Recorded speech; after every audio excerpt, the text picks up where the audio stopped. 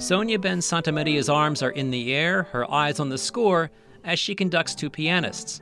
Teacher Carlo Montanaro sings and offers tips.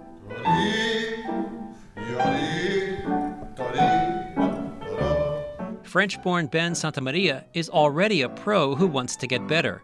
She's the first female conductor ever in the United Kingdom's Royal Opera House Young Artist program. She's one of 6 women accepted into this year's Hart Institute for Women Conductors.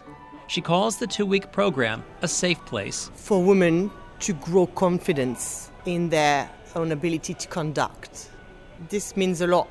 We feel safe, we feel mentored, we feel supported. By safe, she means it's a place where she can relax, let down her guard. When I'm back home, I'm surrounded by male conductors mentoring me. That's the only role models I've got. And here, I'm surrounded by women. And I can feel that I don't have to try to look like anyone but myself. The Institute first began in 2015 to help level an uneven opera field where men have dominated for centuries.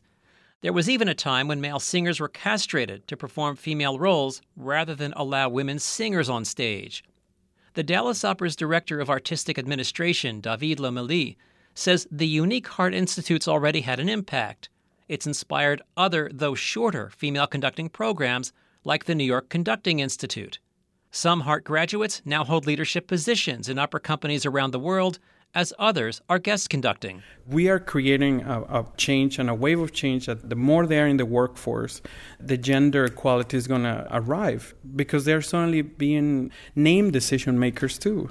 Next door at the Dallas Symphony Orchestra, Kim Noltemy's the newest decision maker. Since January, she's been the Dallas Symphony Orchestra's president and CEO. This year, she announced the DSO's own 10-year women's initiative. Half of all commissions will go to female composers. Principal guest conductors will continue to be women on 2-year appointments. Pulitzer Prize winner Julia Wolf's been named the composer in residence. There will also be a Women in Classical Music symposium. Noltemy says the Hart Institute helped influence it. I thought, well, if we have the Hart Institute drawing all of these women for this 2-week period, then we thought it was very important to schedule it to overlap with the Hart Institute. Because why would you ever want to tell everyone, oh, come back in a month or come back in 2 months, and so we can build on that. The collaboration's already being built. Noltemy joined the Institute's 2-week faculty and addressed this year's class of conductors about arts management. Lomelí quells any concern that the 2 women-based programs are competing with each other. I don't really feel that it's about competing.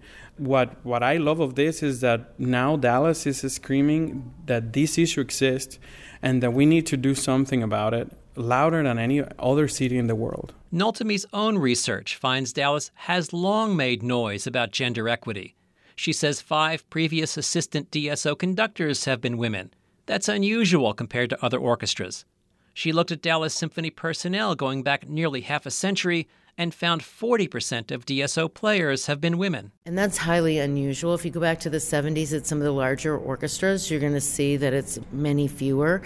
And so I thought, wow, that's really interesting. So for many, many decades, women have been very involved in the arts in Dallas, and now we're shining a light on it through these initiatives. With the public benefiting.